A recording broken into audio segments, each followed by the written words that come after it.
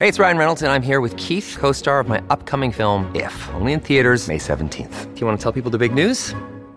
All right, I'll do it. Sign up now and you'll get unlimited for $15 a month and 6 months of Paramount Plus Essential Plan on us. MintMobile.com/switch. Upfront payment of $45 equivalent to $15 per month. Unlimited over 40 gigabytes per month. Face lower speeds. Videos at 480p. Active Mint customers by 531.24 get 6 months of Paramount Plus Essential Plan. Auto renews after 6 months. Offer ends May 31st, 2024. Separate Paramount Plus registration required. Terms and conditions apply if rated PG.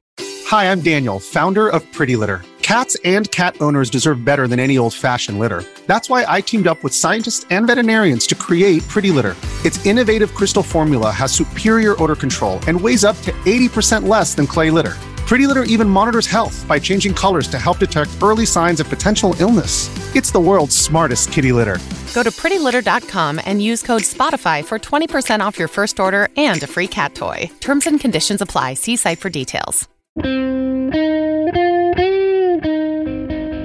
Hi, it's Mike. It's Saturday. It's the Saturday Show. And in the spirit of the Saturday Show, we do one from the vault and one from the week. And in the spirit of this week, we will do my spiel on Spirit Airlines. Spirit Airlines today, or whenever I'm recording this and you're hearing this, they talked about going into bankruptcy. It doesn't mean that they will stop functioning as an airline. Well, we should say stop functioning even less of an airline as they are now.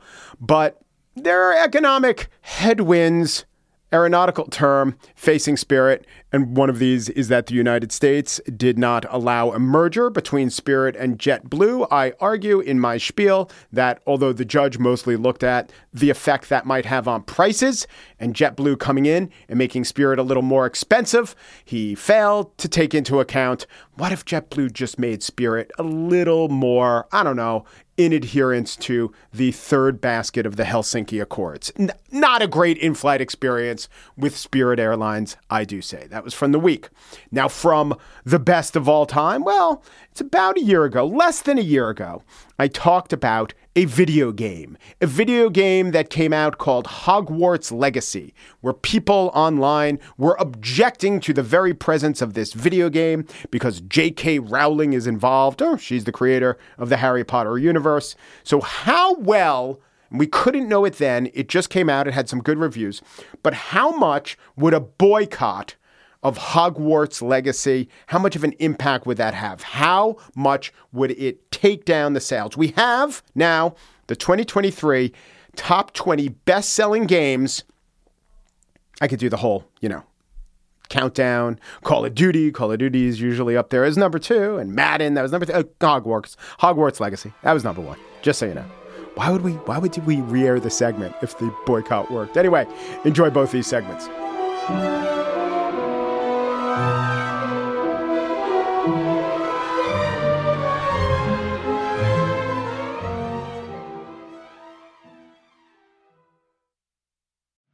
This episode is brought to you by the Jordan Harbinger Show. You've heard me talk about the Jordan Harbinger Show because it's one of my favorites.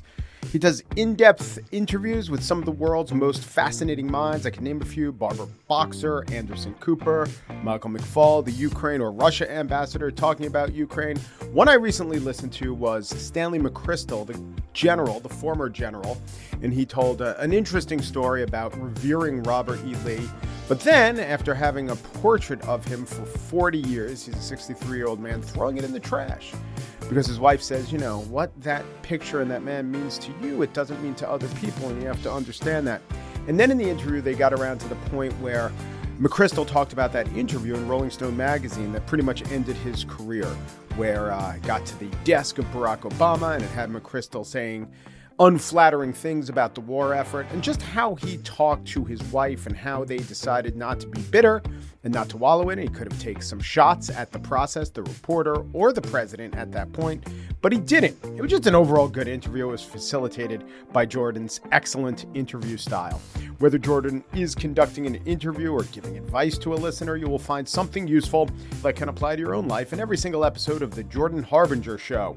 That could mean learning how to ask for advice the right way, or discovering a little mindset tweak that changes how you see the world. Search for The Jordan Harbinger Show. That's H-A-R, like the first 3 letters, and hard, B-I-N-G-E, as in how you'll want to catch up on all the episodes on Apple Podcasts, Spotify, or wherever you listen to podcasts. Donald Trump promises his followers to be their sword, their retribution. Okay, let's check out the counteroffers. Joe Biden says democracy's on the ballot. Abstract, but plausible. The Democrats say they're the party of the average guy in terms of tax rates. Sure. Values, maybe not. Abortion, yes, if the average guy is a woman, which is either a lot less or a lot more progressive than I ever intended it to be. But really, in terms of government doing things for you, getting in there, protecting institutions that serve you, standing up for the forces that actively make your life better, well, we gotta win. Here's a win they could point to. A federal judge weighed in and promised all Americans, don't worry, you will still have access to your cherished, beloved, well-regarded, private, but protected by the public utility. It is a brand synonymous with dignity, affordability, and respect for the individual. Spirit Airlines has been saved. WGN TV with details. Federal judge siding with the Biden administration and has blocked JetBlue Airways from buying Spirit Airlines. The judge ruled the $3.8 billion deal would reduce competition. The Justice Department sued to block the merger, saying it would drive up fares by eliminating Spirit, the nation's biggest low-cost airline. JetBlue had argued the deal would help consumers by making JetBlue a stronger competitor against bigger rivals dominating the U.S. air travel market. Yes, federal intervention does happen, and when it delivers a brand synonymous with quality so low, it's the 99-cent store of airlines and a loft bus station. In terms of gifts to just starting out comics, Spirit Airlines is on the Mount Rushmore next to Arby's, NAMBLA, and Nickelback. And finally, the FAA yesterday proposed fining United Airlines more than $1 million for skipping safety steps. Even worse, Spirit put black electrical tape over the check engine light. This morning, JetBlue agreed to buy Spirit Airlines for $3.8 billion. It's historic. This is the first time anyone wanted Spirit Airlines. It's normally the last choice behind, can't we just walk from Albany to Rochester? This is how a comedian's brain works. This will sum it up perfectly. I was on a Spirit Airlines flight, and there was like a medical emergency. You know when they come on, they're like, is there a doctor on board? And everybody was panicking, and I was just like...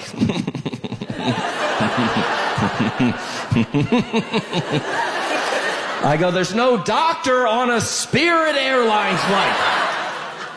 They don't even have a slogan at Spirit Airlines. They should. It should be like, Spirit Airlines, we're the best you could do. It's like telling Spirit Airlines not to serve you peanuts that fell on the floor of other airlines. That's what they do. Spirit Airlines, if you wanted to eat clean peanuts, you should have flown Delta. Over the holidays, an unaccompanied 6-year-old child was put on the wrong Spirit Airlines flight. Okay, it sounds bad, but that headline is very unfair. Every Spirit Airlines flight is the wrong flight. Spirit Airlines has delivered more mirth than all the big carriers combined. JetBlue, what, are there some jokes about, potato chips? What is it, 2005?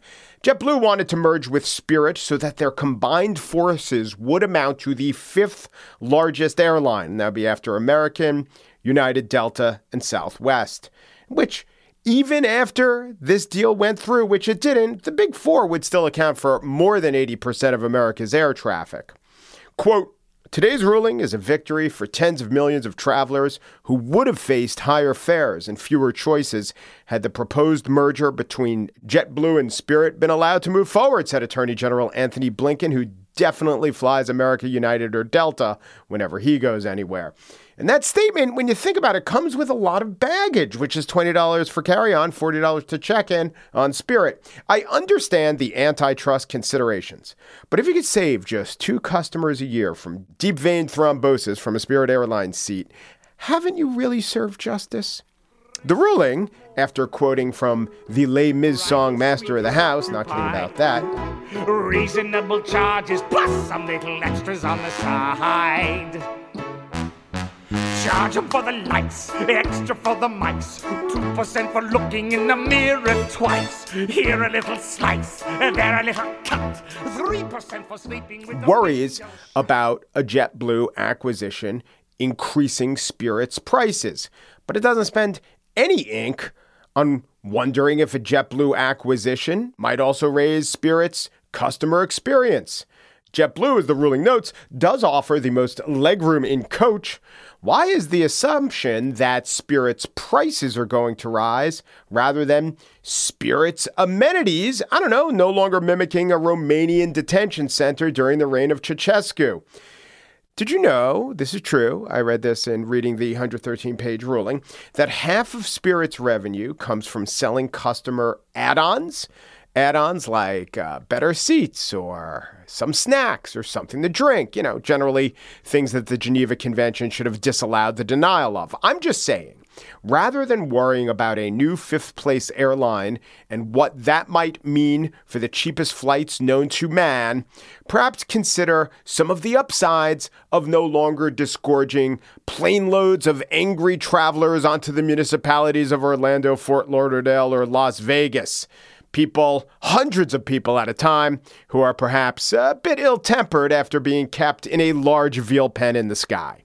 Maybe the combination could actually benefit the consumer, a mixing of the blue and the yellow, perhaps yielding much more than green.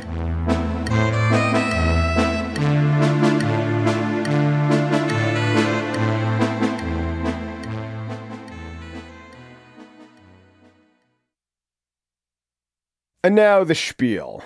Let me take you into a world I do not know and do not understand and know I will never know. The Chamber of Secrets, the Philosopher's Stone, the half-baked Phoenix, the half-order of Fusili, the Goblet of Hogwarts. Okay, I may have made up some of those or got them wrong, which is to say I don't know the wizarding world of Harry Potter that well. I am your basic bitch muggle, but I do know it's huge. How huge? Well, when it comes to the new Harry Potter video game, we're talking Nundu or Runespore sized. Yeah, it's called Hogwarts Legacy and it's enormous. It's number one game in sales. It's the best-selling Harry Potter game of all time. It's the most watched single-player game ever on Twitch. It's been predicted to sell 10 million units. And since it retails for $70, that's $700 million, a.k.a. 29 canutes and 1 sickle, 17 sickles and a galleon. It's 29 million golden galleons or 14 billion canutes, and that's according to Jerome Powell. There shouldn't have been any question that a well-made game which allows players to live in a beloved intellectual property would do well. But there was that question because of J.K. Rowling, who had nothing to do with the design of the game. But as CNN states it bluntly, quote, the author has repeatedly made anti-trans comments. Here's the background. 2.5 years ago, Rowling mocked the use of the phrase people who menstruate. When criticized, she wrote a long thread in which she articulated a position that she has stuck to, that there is a difference between women and trans women. She said of trans women that she supports them, she respects their right to live in any way that feels authentic and comfortable to them, and she vowed to march with them if they were discriminated against. But she concluded, quote, at the same time, my life has been shaped by being female. I do not believe it's hateful to say so. And she has said so again and again. She always goes to her pen with the stated intention of doing what she knows how to do, explaining things through the written word. Today we will review a spell that has saved me from death at the hands of dark wizards more times than I care to remember. Levioso. But Rowling has found that each attempt at an explanation always results in louder repudiation of her views. There is nothing that she's written that's quote unquote worse than what I read to you. She says she supports trans women, but she puts them in a different category than what she calls real women, what a scientist might call someone natally female. Putting aside if this sentiment is hate speech, erasure, violence, harmful, an opinion she's entitled to, or what, it did earn Rowling the ire of many fans who would otherwise buy her game, or at least be among the cohort to be interested in it. In fact, sites MuggleNet and Leaky Cauldron have rejected Rowling's beliefs on transgender rights, which is like Truth Social rejecting Trump. Some Potter fans have even taken action. Reviewers have had to issue statements about their choices to review the game, which is the biggest blockbuster of the year. Twitch streamers, social influencers have been harassed for discussing the game, even for announcing they won't be playing the game out of fear on the condemnation they'd get if they did. So I took my revenge to wreak havoc and harm. Trans activists have been posting screenshots of the ending of the game to try to ruin the experience for players. This is, among the youth, known as spoiling an intellectual property, and I am told, despite dictates of etiquette, in this case, the spoilage does not come with an alert. Just as I think Rowling's speech should be protected, and not just by law, but by cultural norm, I think protesters have the right to strongly object to the game or anything else that's an outgrowth of J.K. Rowling's universe, as one might find a mutant species in Professor Spout's herbology class. The most important thing cultivated in herbology is knowledge. Of course, there are objections, and then there are claims of genocide. Yes, there were claims of genocide lobbed at those who played the game. Some would-be reviewers or streamers were aggressively harassed. Did you two take on a fully grown troll by yourselves? Harassing's bad. The tactics, by the way, are also stupid. But I was most interested in the widespread apprehension over the question, will this game actually sell? Even if gameplay was great. CNN wrote before the game's release of the uncertain reception it would receive, quote, part of the game's expectation is based on controversy surrounding Harry Potter's creator, J.K. Rowling. The author has repeatedly made anti-trans comments, and some of the movie's actors have spoken out against them. Some gamers are also boycotting Hogwarts Legacy over the controversy. Quote, it's not a commercial risk so much as a cultural one, NYU professor Joost van Drunen said of the game's release. But there was no risk. The game's enormously popular. The very loud voices were waging a lost battle. The debate now is if the backlash brought the game more attention and boosted sales. I don't think it did, for the same reason I think the criticism was doomed to fail. Because the vast, vast majority of people who love Harry Potter, and do not want to occupy themselves with what they see as an issue tangential to a source of entertainment and pleasure. If Harry or the players in the game were espousing white supremacy views or clearly subjecting players to speech that they objected to, that'd be one thing.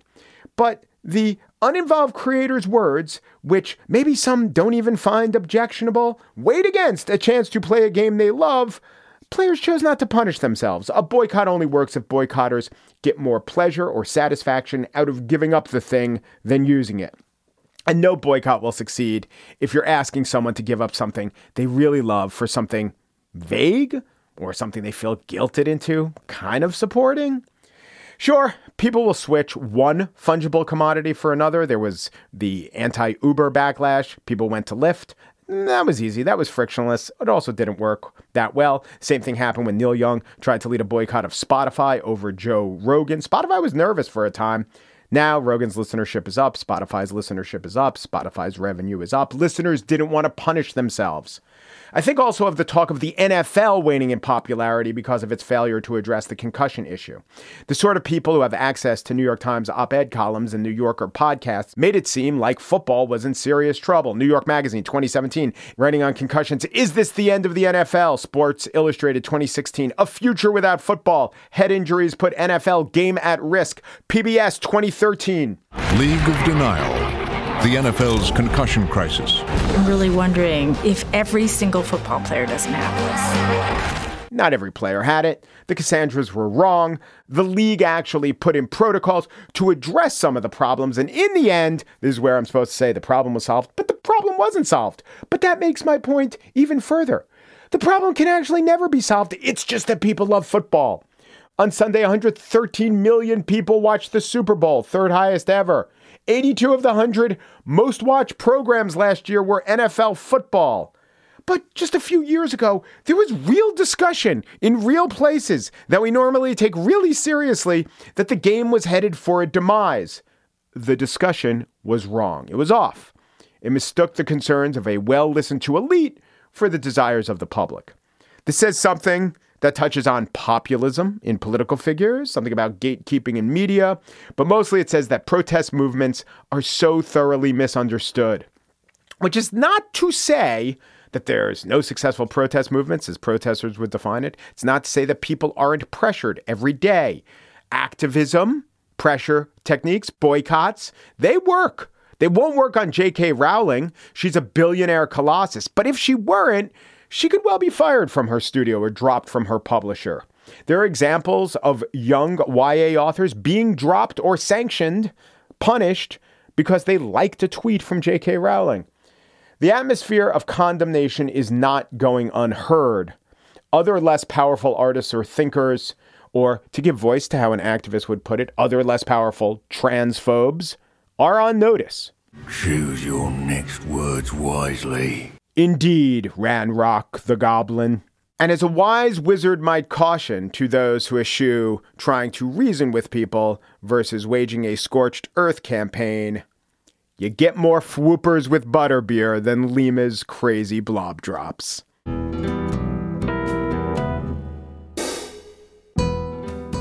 And that's it for the show. The Quaint Mallards are Corey Wara, producer. Joel Patterson, senior producer. We'll talk to you Monday.